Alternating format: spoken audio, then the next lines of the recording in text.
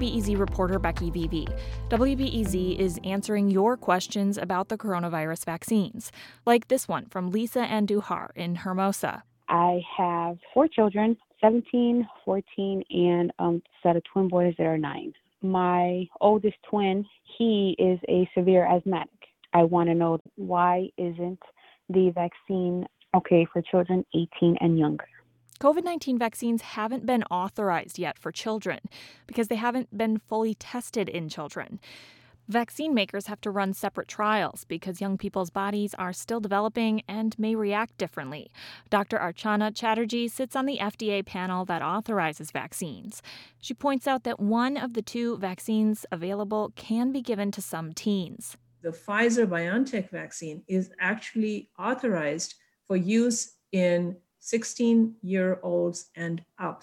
So Lisa's 17-year-old could get one, but what about kids younger than that? Those trials are still underway. The trials include children down to 12 years of age, at least for the Pfizer-BioNTech vaccine. That means babies, toddlers, and Lisa's 9-year-old with asthma could be waiting months or even another year for a COVID-19 vaccine that's safe for them.